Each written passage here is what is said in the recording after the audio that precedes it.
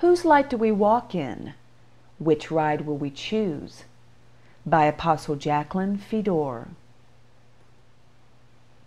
If there is any part of our life that we wouldn't want to share with the Lord, or if there are things we do that we wouldn't include Him in, then it's a cinch we're not walking in His light. We can look at it this way. If we have any doubt in our minds whether what we are about to do is acceptable to God, it probably isn't. In fact, if something is even questionable, it is wrong. This different way of thinking is not easy to walk. If we personally think we are already walking pretty good, we probably haven't even started. Remember, the ways of Satan are good and evil, and the Word tells us even the elect may be fooled. For instance, we may do a good thing, but it is not the right thing. In Satan's light there are many gray areas. In other words, debatable, is this right or wrong? In his light, a little darkness can still be spotted at the corners, harboring habits, addictions, secrets only we know about, etc. Satan is the master deceiver. He makes things appear good, but his plan is to completely assimilate us into this world that has evolved from his thinking. Because he knows, if we follow the world's example, we are his. Here's an example. Look at the clothing trends. Modesty means pure, clean. Holy in the Greek dictionary, so immodest would mean the opposite, impure, unclean, and unholy. What does 2 Corinthians chapter 6, verses 17 through 18 say? Therefore, come out from among them and be separate, says the Lord. Do not touch what is unclean, and I will receive you. I will be a father to you, and you shall be my sons and daughters, says the Lord Almighty.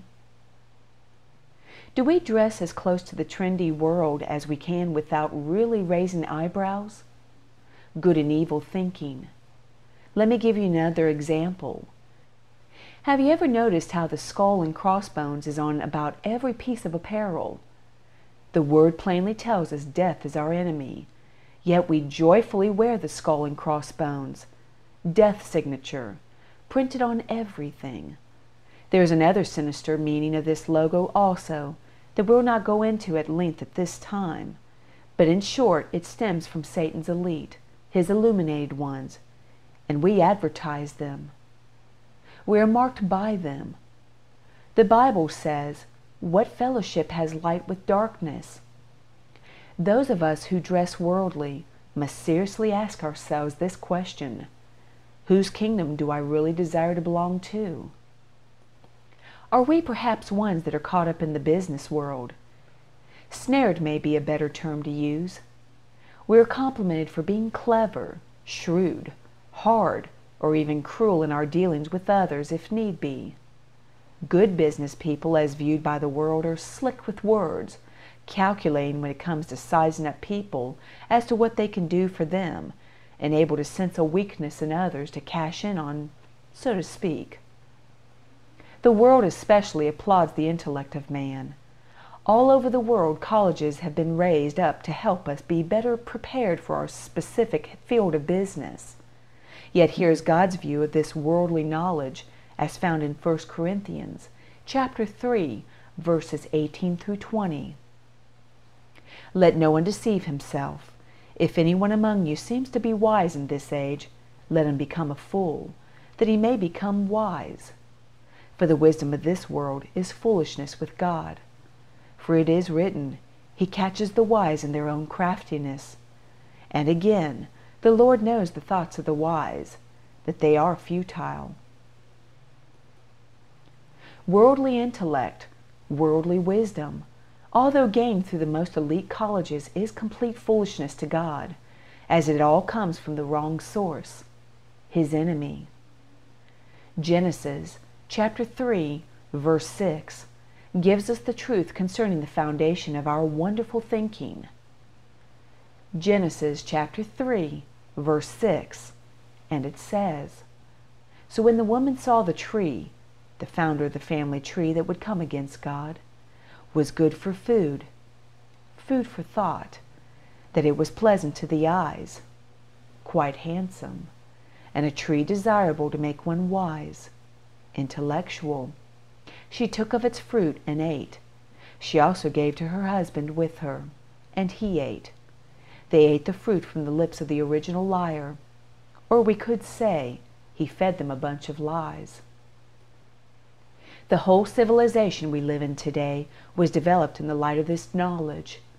So let us ask ourselves, do we like the business world? And are we willingly operating by the world's accepted standards? Are we proud of our intellect and really trying to build our own little empire, letting others worry about God's kingdom? Is it actually all about us and what we need and want? Whose light are we then walking in? Whose mind and thoughts are we emulating?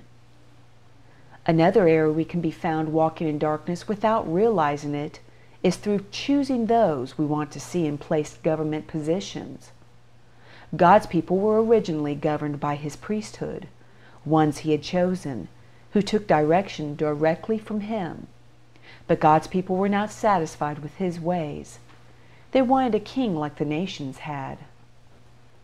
Let us read 1 Samuel chapter 8, verses 5 through 7. And said to him, Look, you are old, and your sons do not walk in your ways. Now make us a king to judge us like all the nations. Let us be like the world. But the thing displeased Samuel, God's priest and judge, when they said, Give us a king to judge us. So Samuel prayed to the Lord.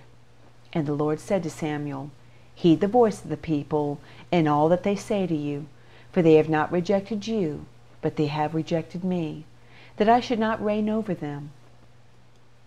Once again, man chose to make their own decisions, to be lawless, just like their forefather Adam. And again, God just let them.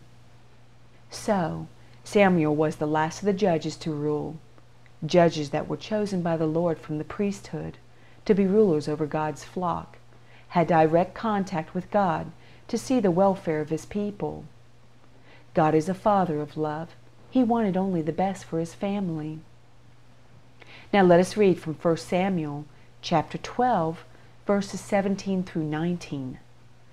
Is today not the wheat harvest, an abundant harvest, the result of God's rule? I will call to the Lord, and He will send thunder and rain. God heard and answered His choice of ruler, that you may perceive and see that your wickedness is great, which you have done in the sight of the Lord, in asking a king for yourselves. So Samuel called to the Lord, and the Lord sent thunder and rain that day, and all the people greatly feared the Lord and Samuel. Their wheat was ruined. And all the people said to Samuel, Pray for your servants to the Lord your God, that we may not die, for we have added to all of our sins the evil of asking a king for ourselves. Too late. They saw their folly. We would love to have the Lord's intervention today, and we really need it. But He does not answer leaders chosen by people. We have been walking in this tainted situation for thousands of years, and today's problems are worse than ever. We have never returned to priesthood rule. So whose light do the kingdoms of this world walk in? Let us read from Matthew chapter 4, where the devil took Jesus to a high mountain and showed Him the kingdoms of this world. You will see who they belong to. Matthew chapter 4, verses 8 through 10. Again, the devil took Him, Jesus, up on an exceedingly high mountain, and showed Him all the kingdoms of the world and their glory. And He said to Him, All these things I will give you. They were His to give, if you will fall down and worship me. Then Jesus said to him, Away with you, Satan, for it is written, You shall worship the Lord your God, and Him only shall you serve. Jesus did not deny that they were Satan's to give. The Lord, however, is not of this world, built from the devil's knowledge. He is of another kingdom, created through God's thoughts, and that kingdom will be established here soon. God's kingdom will be run by His chosen. Whose light we walk in and which leadership we follow determines our citizenship in which kingdom. Satan, the devil, Lucifer, the tree of good and evil, whatever we know him as, assures us life is good in his world as he transforms himself into an angel of light. He is beautiful, but deadly to associate with. Satan's thoughts are the end result of a being that had God's wisdom originally, but rebelled and became lawless. He thus tainted God's wisdom, made up lies, and developed his own train of thoughts. We could say life is like standing out at a train depot every day. Do we choose God's train of thoughts, causing us to go His way, or do we choose Satan's? The engineer of God's train is described in Revelation, chapter 19, verses 13, 15, and 16. He was clothed with a robe dipped in blood, to wrap around those who love Him, to cover their sin. And His name is called the Word of God. He is God's thoughts in the bodysuit of Jesus. Now out of His mouth goes a sharp sword. The Word is a two-edged sword, that with it He should strike the nations, and He Himself, God's choice, will rule them with a rod of iron. He Himself treads the winepress of the fierceness and wrath of Almighty God, one much greater than Samuel. And He has on His robe and on His thigh a name written, King of Kings and Lord of Lords. The world wanted a king. Well, now they will meet the King of Kings. Now let us look at what is driving the other train. In fact, take a good look at those who are on that train to serve you. 2 Corinthians chapter 11, verses 13 through 15. For such are false apostles, deceitful workers, transforming themselves into apostles of Christ.